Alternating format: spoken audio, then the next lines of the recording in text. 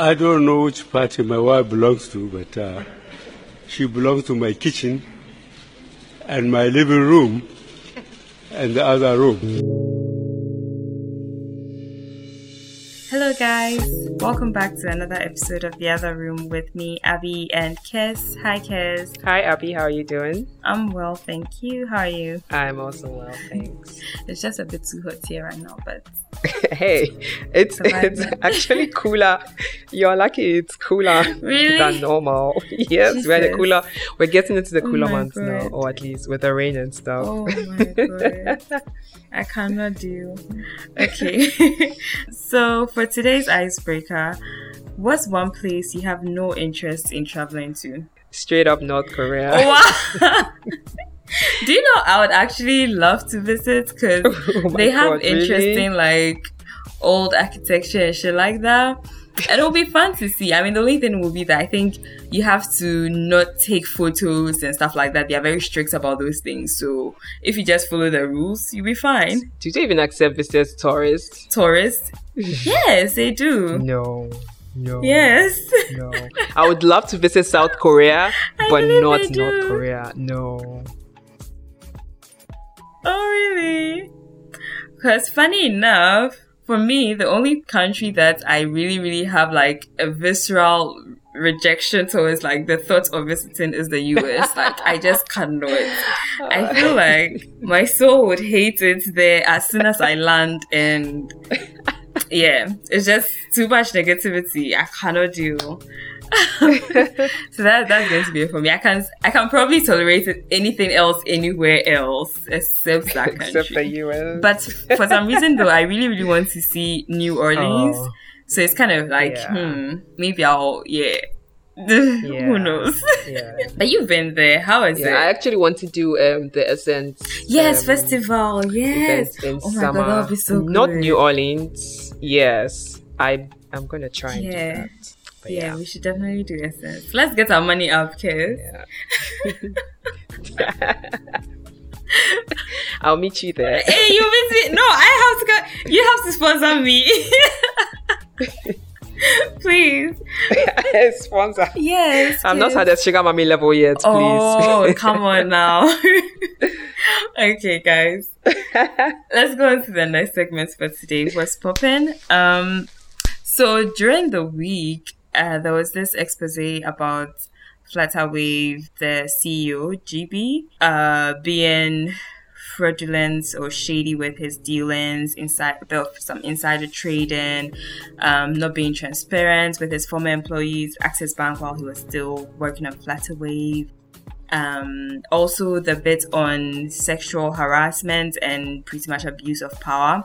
And I think just for what's poppin', that's the part I would want to touch on, the inappropriate relationships he had with his colleagues or his employees instead, not colleagues. And when it came out, at a point, there's this recording in the expose where he was kind of being defensive about it, like going towards the angle of, well, they are all adults, so it was consensual and blah, blah, blah. And I'm like, bruh, so long as you are in the top position there's a power play going on. You get, like, you can't argue that you're all adults and so it's consensual. Like, obvious romance on its own is sketchy. Then between a superior and a subordinate, did you see the expose? Did you catch up with the story? No, Oh wow! Okay. I had seen quite a few. I have seen quite a few tweets, but I didn't actually read the actual article that the David guy put up. No, but I did see a few tweets and stuff, and I didn't want to get into it. Like, it's very typical African man mentality. Like, as soon as they're in a position of power, that's it. They think they can do whatever it is that they want, and they can get away with whatever it is. And also because normally, or in our culture, or I guess in this side of the world, we don't really expect a woman to speak up. We don't really expect employees or subordinates to speak up. So they can get away with whatever it is that they do. And I'm really not surprised. I feel like I won't be surprised if I hear this about any other company, big company doing like big things, you know. But yeah, I'm really not surprised. It's rather Yeah. unfortunate. Like, even if they expect you to speak up at some point, they know that they can always intimidate with, like, the power they have. So, like, there was this lady who, her case was not even about sexual harassment, but it was about the GB guy trying to shortchange her on her vested stock options, like, cutting down what she had to, the value of it, and going to her lawyer to then have them represents Flutterwave, so then they can't represent her instead. I was like, that is horrible. Like, why would you even do that? You get proper intimidation and shit. Like, why? If you're clean, you're clean. Like, do business all right. Just, why do you have to be messy like that? And I'm just, I would have expected that he would have resigned by now, but so far I've not seen any resignation news or anything like that from him. Africans don't have shame, oh, they don't have shame. Sadly. Yeah, anyway, guys, I don't know, man. If you're out there listening and you're in any type of situation with any boss, any superior, any manager, team lead, and it's just, please, I beg, speak up. If you can't, go to HR or something, like, share with someone you can trust ish. Find a way to navigate the situation, because it's these men are not ethical at all. And yeah. And for the Sizzler today, we are going to have a conversation with Dr. Enima Ajipon, who is on the faculty at the University of Cincinnati as an assistant professor of women's gender and sexuality studies. They research, write, and teach about identity, culture, and social change, and are particularly interested in how cultural struggles can bring about social transformation. Enima is the author of Afropolitan Projects, Redefining Blackness, Sexuality, and Culture from Houston to Accra. They are currently working on a project about women's football, gendered nationalism, and state-sponsored homophobia in Ghana. Hi, Enima. Welcome to the show. Hi. Hello. Yeah, thanks for having me. I'm excited for this conversation. Hi. Yes. So I tried reading the book, Afropolitan Projects. I started reading it, and personally, from my viewpoint as a Ghanaian who naturalized and lives in Europe now, I kind of feel like this is hitting home for me so far from what I've read, because I identify so much. But then I would want to hear from you, and I would want the audience to hear from you. What's the book about? Just a brief summary. Yeah, no, I'm glad to hear that it resonates. In a large part, the book was written to kind of put language to certain experiences that Africans today are having, and to really kind of think about it from the perspective of Ghanaians, because often what happens when we talk about Africans, not just within scholarly frameworks, but in everyday life, is that we all get flattened out. So it doesn't matter whether you're from Kenya or Egypt or Ghana or Sierra Leone, you're an African, which holds meaning for a lot of us as Africans. And also the specificities of our country contexts, our ethnic contexts also hold meaning for us. But I decided to write this book because I myself migrated to the US in 2002. And when I moved to Texas, I was surprised. I'd been living in Accra in Ghana, and I lived a pretty cosmopolitan life for a 15-year-old. And so I was really shocked to meet young people like myself who were so ignorant about where I came from when I knew so much about where they came from. And as I grew up, when I went to college, when I started working, I realized that perhaps things were changing. Folks were beginning to understand Africans differently. And I was interested in what that meant. So there were these, rather than kind of like talking about Africans as these abject subjects, this kind of like pathology, which remained, right? So we remember when the Ebola pandemic was happening and Africans were once again reinscribed as diseased people, for example. These things persist. They even persist today. But there was also something else happening. There was a kind of perhaps more generous discussion, and there was a more generous conversation about who Africans were, and I was interested to know how Africans ourselves were experiencing that and shaping that conversation. And so I decided to spend some time with a community of Ghanaians as a case study through which to understand what their experiences were of what it means to be an African in the world today, what being Ghanaian meant to them, and what it meant to live in the US. As I wrapped up that part of the project, I realized that it was incomplete without engaging with Ghanaians living in Ghana as well. And because I was conducting what's called an urban ethnography, it made sense to go to another city. I had been doing the research in Houston, Texas, which at the time, I don't know the demographics now, but at the time, Houston was the fourth largest US city. And it had a very large immigrant population. And part of that immigrant population was a very large Nigerian population, so that Houston was called Little Lagos. And yet I focused on Ghanaians, and I can talk more about that later on.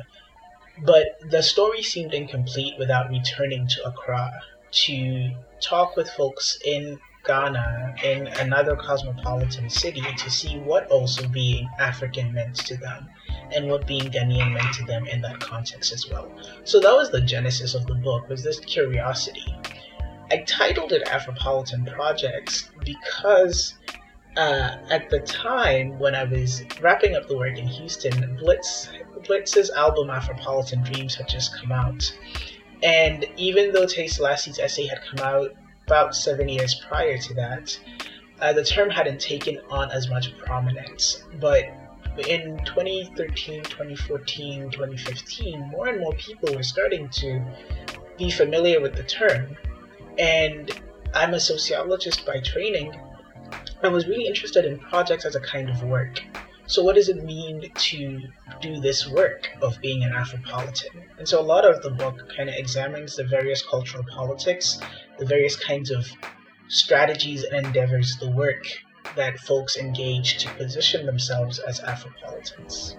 Okay, so I guess in other words, then the Afropolitans are what we would refer to as diasporans. That checks out, right? Not quite. Okay. Initially, that's how the term might be taken up. So initially, for example, when Selassie writes her essay, she's talking about Afropolitans as people who are either born or raised in the West, but have strong ties to some place on the African continent. Now, actually, part of the argument that I make is that we can understand Afropolitan through three axes. First, as an identity, so it's who you are, how you identify, how you move through the world, etc. Second, as an aesthetic, so we can talk about Afropolitan fashions, and I'm sure some of your listeners as well may be familiar with different kinds of aesthetics that they would identify as Afropolitan. And third, as a politic, and that politic is about telling a particular narrative about who Africans are, kind of reproducing this Africa rising narrative, but with a strongly aesthetic lens. So that's one element of it. Another element of it is that I talk about Afropolitan as a way to also think about Africa as a site of Black diaspora. So typically when we talk about Black diaspora, it's somewhere else. It's not on the African continent. It's maybe in the US primarily because of kind of US cultural hegemony. If you look at the Black British sociologist Paul Gilroy's work, you might think about Black diaspora. Well, he writes about Black diaspora as he writes about the Black Atlantic as a primary feature of Black diaspora. What happens in those kinds of conversations is that Africa disappears. But for Afropolitans, Africa was really important, at least the Ghanaian Afropolitans with whom I engage for this work, but I think it might be true for many others as well. Some place on the African continent was really important to them as a real material site. And when I was in Accra, I increasingly saw how Accra itself is a site of Black diaspora. So we know that Accra is not just a place where Ghanaians live. People from all over the world are in Accra. It's very cosmopolitan in that regard. And Black people from all over the world, Black people from the African continent are also there. And they are engaged in a cultural politic that positions the city as what some might call international or world class. And so when we think about that kind of politic happening there, which also happens in Johannesburg, in Nairobi, in Lagos, we see how particular kinds of diasporic Black politics are also happening on the African continent. And from that perspective, Afropolitan cannot just be reduced to so-called diasporans, although they are certainly a feature of it, but also to folks who live on the African continent engaging in this diasporic Black politic as well.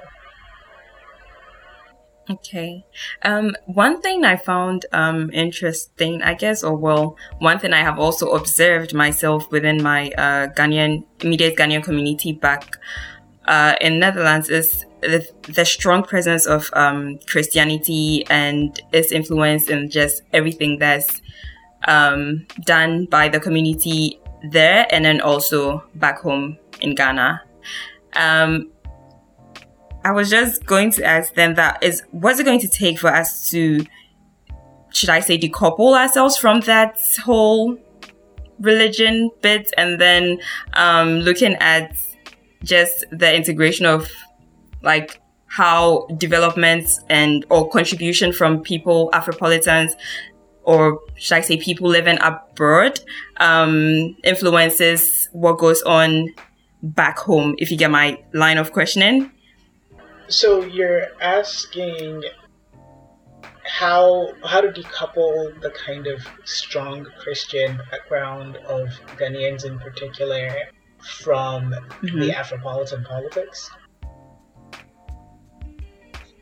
Yes. Well, I don't know the answer to that question, but I'll tell you what I found in my research. Okay. So one of the things that I did not intend to study religion of any kind or Christianity in particular. However, as a qualitative researcher, one of the things that is really important to pay attention to is what's happening on the ground, right? You can't just show up and impose your views on the situation. But I see my job as an ethnographer, I see my job as observing what's going on and trying to make sense of it through different theoretical paradigms. And I also see my job as helping to kind of broadly, structurally understand what my interlocutors are saying, how they're making sense of the world that they live in. So when I was in Houston, I was really struck by the dominance and persistence of Christianity within the community. They prayed at almost everything. They prayed at ethnic association meetings, they prayed at community picnics, they prayed at weddings and funerals and outdoorings, and they were always praying. But the thing that really kind of helped me see something else that was happening with Christianity was when at a July 4th U.S. independence celebration, the pastor prayed, and in his prayer he called Abraham Lincoln and George Washington forefathers of the Ghanaians at that event. And that struck me, and it helped me begin to understand Christianity not just as a religion, but also as a cultural politic, right? So that it wasn't just, we're praying because we believe in Jesus, but we're praying because it helps us to be American as well. It allows us to be part of this shared lineage. And in my conversations and in my in-depth interviews with folks in Houston, again, I wasn't asking this question, but it kept coming up. Being Ghanaian means being Christian, or like, there are really not any Muslims here, and all of these sorts of things. And I thought, well, what does being Ghanaian means being Christian? What is that?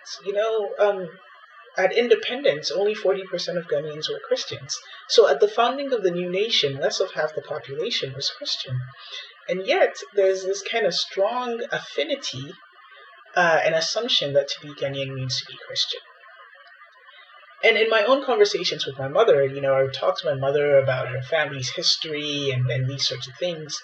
And one of the things she said, which I find reproduced in history books and anthropology studies, is the role that Christianity played in shaping the identity of those people who would become Ghanaians. And that role had to do with giving folks access to Western education, giving folks access to particular kinds of commerce and uplift, and this kind of idea that to be Christian was to be a modern subject. And because Africa is not a site of modernity within these kinds of racist epistemologies, right? Africa is a backward land. Africa is a place where people don't know nothing from nothing, and they do these bush religions and that sort of thing. Christianity is not just about Christianity, but Christianity is about an entry into modernity. It's about belonging. It's about really kind of taking a stance in a nation amongst nations. So Christian nationalism then becomes a part of a particular kind of Afropolitan project. Now, in the book, I think about various different kinds of Afropolitan projects because they don't all look the same. They all have a kind of overarching goal of articulating Africans and Africa as a site of modernity and as and kind of rejecting that narrative of objection and aberration. But within what I call the Christian America Afropolitan Project, what I was really finding, focusing on what Ghanaian immigrants were doing in the U.S., was that it helped them to position themselves as also belonging within what they understood as Christian America. Now, scholars of Christian America highlight how it is an incredibly racist and heteropatriarchal site. Christian America is not something necessarily to be applauded. When scholars think about what Christianity has meant within the political landscape of the U.S., we might think about the recent book by religion scholar Anthea Butler called White Evangelical Racism. We might think about a more popular example of Billy Graham and his missionary work in Africa and the kind of Pentecostalism and what that did. And so there's that happening on this front, but then it also helps us make sense of what Christianity is doing in Ghana, which is part of what I understand as a colonial legacy. And so in that regard, we might think about the current bill in Parliament that is seeking to criminalize queer people and allies, which does two things, right? It says we're doing this because we're Christians, and then they pull in Muslims as a kind of oh, look, these other religious people agree too, but we know that Muslims, for example, hold a marginal position within Ghanaian political imagination and landscape. And it says this is Ghanaian culture. Now, again, the nation is something like 65 years old, so, what are you actually talking about? It's also a nation made up of many different nations, the Akan, the Asante, et cetera, et cetera. So, in terms of asking how to decouple Christianity from Afropolitan projects, I don't have an answer to that. I think that there are activists who are doing that work. There are cultural practitioners who are thinking seriously about it. But what my book allows us to see is what is going on. It offers an analysis of the problem. And I think that there are other researchers or even culture workers who can kind of take that as a source to then kind of figure out how they might make adjustments to it. Yeah, okay. I did ask about that mainly because, yes, I do realize how religion influences the general politics of the land, as she said. And just overall, what would you want people to take away after reading the book? What was the impact you would want your book to have as we wrap up? Yeah, so I don't... One of the things that I am really hesitant to do as an author is to tell people how to read my book. And it's because I think folks have such expansive imagination and interesting ways of making sense of different things. I think having written the book, I've told you how I'm interpreting it, and I've put it in conversation with particular theoretical paradigms. I consider myself a post-colonial researcher, a transnational feminist, a queer African scholar, and so those are the intellectual frameworks with which I come to assessing this. Methodologically, my book is empirically grounded, so it means that I spent time in community, chatting with people, and I hope that I represented what they said well and try to make sense of it within a broader framework. And so, if I were to say something about what I hope readers will take from it, I hope that the book inspires. One of the epigraphs of the book is an Adinkra symbol, which means that if you do a good thing, you receive a push. It's encouragement for doing good work. I really wanted to elevate the progressive cultural politics that are in Afropolitan projects to really kind of highlight the good work of folks who are doing that. One of the orgs that I write about is Drama Queens in Ghana, which is a Pan-African feminist org that does a lot of education in different contexts. I really wanted to elevate that and hope that it would inspire other Ghanaians and other Africans to engage in that kind of politics. I hope that for folks who are maybe a bit ambivalent about the potential of this, they might find ways of engaging a more progressive politics and might challenge those more regressive and oppressive avenues that Afropolitan projects engage. So yeah, I said I don't want to tell people how to read my book, but I do hope that it inspires folks. And for other researchers, I hope that it inspires them, that gives them some courage to do this scholarship differently, to know that we don't have to kind of stay in the same paths that have been carved out for us that kind of reproduce Africa as alien or whatever. Like I stand on the shoulders of giants when I write this book. They're anti-colonial scholars that help me frame my work, and I hope that this book also continues in that legacy for researchers after me. Okay. Kes, would you have any question? Yes, I would like to backtrack a little, actually. So you had mentioned that with the research, you focus primarily on Ghanaians. And I just wanted to know, do you think you would have had different results if you had interviewed or spoken to more other people from other countries, other African countries? In my mind, Africans, we are one in that sense, like of experiences and stuff like that. I feel like we're one. So I'm just curious to know if you think that the results would have been different in some sense. Yeah, so you're asking me to answer a counterfactual. So I think that there would be some similarities, right? So, for example, I don't know what the role of Christianity is in Nigeria, right? So maybe if I had done, and I chose Ghana intentionally, and I explain why in the book, and I'll say a little bit more about that.